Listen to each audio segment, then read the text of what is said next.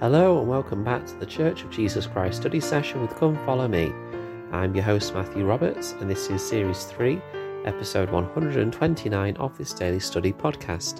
Thank you once again for joining us as we continue with our study of the 3rd of May to the 9th of May Come Follow Me materials, covering Doctrine and Covenants section 46 to 48.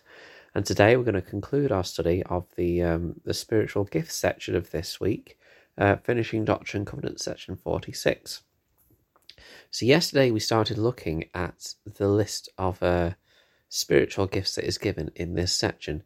And we can go through them. There's the differences of administration. So for some it's a gift that is given to know how to administer the affairs of the church and how things work. And some people just find that as a gift that they are given, that they understand it well.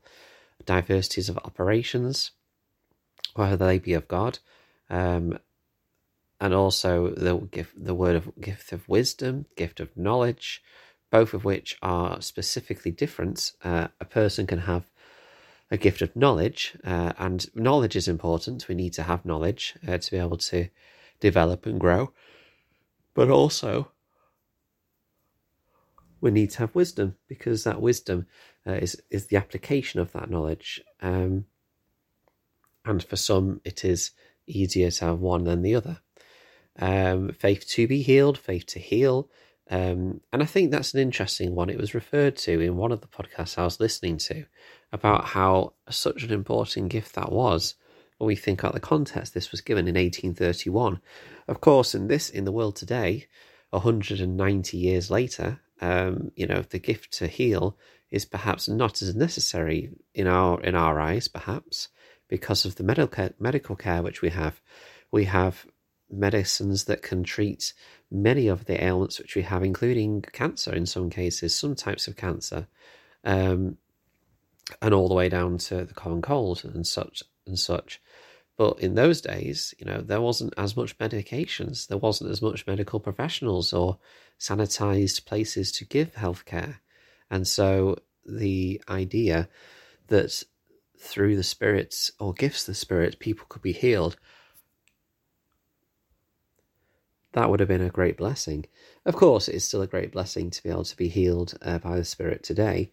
And obviously, as members of the Church of Jesus Christ of Latter-day Saints, we obviously seek for blessings when we are ill or are undergoing any struggles or difficulties. But of course, alongside that, we are it's recommended to us that we seek out the medical advice and guidance and support that we have available to us as well. And that's been referred to in a number of General Conference talks. Discerning of spirits, which of course is something that is specifically given to the bishop, and actually that's mentioned in verse 27, that the bishop of the church is given the gift to discern all those gifts. But also others can have a gift of discernment as well. Speaking in tongues, an interpretation of tongues, which again, we specifically relate to the role of missionary work, of gathering Israel, and that part of things. But again, it can be applied to other people as well. But in verse 26, it says, "And all these gifts come from God, and for the benefit of the children of God." Now, before I share a quote about how we can find out our spiritual gifts, I'm going to read this quote from Marvin J. Ashton, who spoke about the lesser-known gifts, because, of course, all the gifts that we just read there are not the only gifts that we have available. Elder Marvin J. Ashton taught, quote, "Let me mention a few gifts that are not always evident or noteworthy, but that are very important. Among these may be your gifts not so evident, but nevertheless real and valuable. Let us review some of these less conspicuous gifts: the gift of asking, the gift of listening, the gift of hearing and using a still small voice, the gift of being able to weep, the gift of avoiding contention, the gift of being agreeable, the gift of avoiding vain repetition, the gift of seeking that which is righteous, the gift of not passing judgment, the gift of looking to God for guidance, the gift of being a disciple, the gift of caring for others, the gift of being able to ponder, the gift of offering prayer, the gift of bearing mighty testimony, and the gift of receiving the Holy Ghost." Close quote. This helps us to open our eyes even wider to understanding spiritual gifts, that they are not just specifically related to the list that we see in Doctrine and Covenants 46, but any qualities, any gifts that are seen as a strength of a person's character that brings them closer to the Saviour or others, must be seen as a gift of the Spirit. And of course, I'm sure Marvin J. Ashton wouldn't say that the list that he gave is the complete list along with 46 either. There will be other gifts that are involved in this. When I was on my mission, we had a visit from Elder Robert C. Oakes, and he spoke about gifts of the Spirit and how there are many gifts that we just don't have a name for, that we can see are gifts. He spoke about administration, how some people will have a gift to administer the affairs of the church. And that is a unique gift to them, and other things like that. I'll have to look back at my mission notes to try and see some of the other ideas he shared. I should have really pulled that out before, but basically, I don't want to labour this point much further, though, is that we all have gifts, and they are probably more numerous than we think, but we need to try and recognise what they are and look a bit more reflectively at ourselves. And so John C. Pingree Jr. said this, quote, "How do we come to know our gifts? We can reference our patriarchal blessing, ask those who know us best, and personally identify what we are naturally good at and enjoy. Most important, we can ask God. He knows our gifts, since he gave them to us. As we discover our gifts, we have a responsibility to develop them. Even Jesus Christ received not of the fullness at first, but developed from grace to grace." Close quote. There are a number of places we can find out what our spiritual gifts are. There people point to our patriarchal blessing, but of course there is asking others, and I think we sometimes don't really do this as much, but asking other people, people close to us, what our gifts are, and I'm sure they will rattle off a list much longer than we could of ourselves, hopefully. And also asking God is an important source as well. And actually looking inside ourselves, I've been reading a great book called Leadership for Saints recently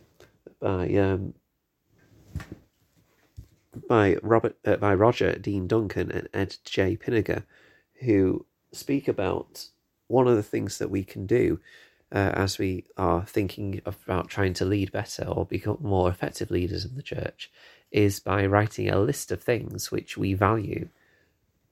And I think sometimes we don't take enough time to reflect upon our own vision, our own goals, our own things that are important to us, and also linking in this in our own gifts. And so that is an important practice that perhaps we need to do.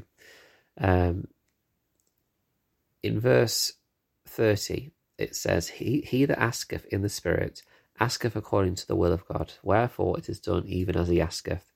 So, of course, it's important to remember that with spiritual gifts, we can ask for certain spiritual gifts. Now, of course, we can't just ask for all of them and we'll be expected to have every single one of them. But what we should be able to expect is that if there's a gift that we feel that will bless a certain person in our family, or a gift that will help us develop more spiritually to become more like our Saviour, then of course we should ask for them. We should earnestly seek the best gifts. Marion G. Romney said this, quote, "The time will come when we shall ask, when we shall know the will of God before we ask. Then everything for which we pray for will be expedient. Everything for which we ask will be right. That will be when, as a result of righteous living, we shall so enjoy the companionship of the Spirit that he will dictate what we ask. On this point, the Lord has said, He that asketh in the Spirit asketh according to the will of God." Close quote. So the gifts are available for us, not just the ones that we have now, but other ones that the Spirit can dictate to us that we are able to receive as well. We just have to ask. And the worst thing that can happen is the Lord says, no, this is not your gift right now. But we could be asking for far worse things, I think, than for seeking the gifts of the Spirit. So be bold, have faith, ask for them, and have that desire to bless the lives of others. So that's the important thing, I think. Thank you very much for listening today. I hope you've enjoyed this study. Please continue to follow the podcast on all the social media platforms. On Facebook, Church of Jesus Christ Study Session will come and follow me, and you can email ldsstudysession@gmail.com. Thank you very much for your time, and until we meet again.